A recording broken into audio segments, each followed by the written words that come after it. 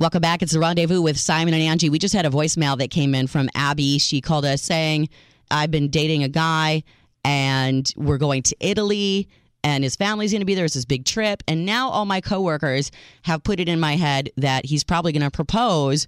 And she sounded nervous. I couldn't tell if she wanted the proposal or not. It was like, I'm like nervous if it's going to happen or not happen. But she didn't seem to say which way she wants that to go.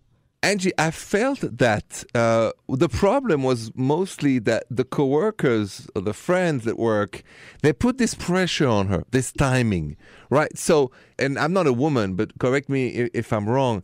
When this is about to happen or could happen, and all your friends tell you, oh, this is a big family trip, Italy, this, that, very romantic. Yeah. It's going to happen for sure. Then they put you on the spot because you're passive. You can't make it happen.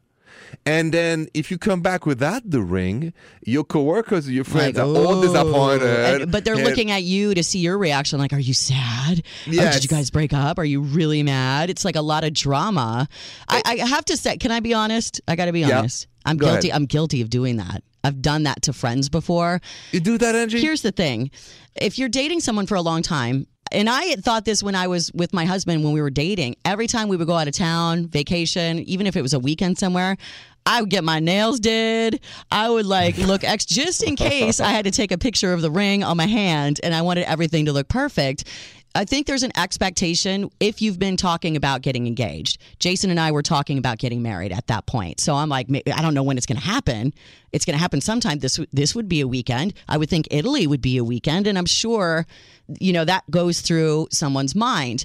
I have to learn to stop doing that because I am putting extra pressure on my friend to react a certain way if it doesn't happen. Really, Angie? I mean, there's a line, mind your own business. I really feel... Well, it's excitement. It's trying to be excited for your friend. But you remember, you put this pressure on somebody who has no way to make it happen on their own since you can't engage your own self. So now she's going to be looking like every dinner. She's going to be waiting for the guy with the cake to come by and like every time they're out. And if it doesn't happen, she's going to be like, oh...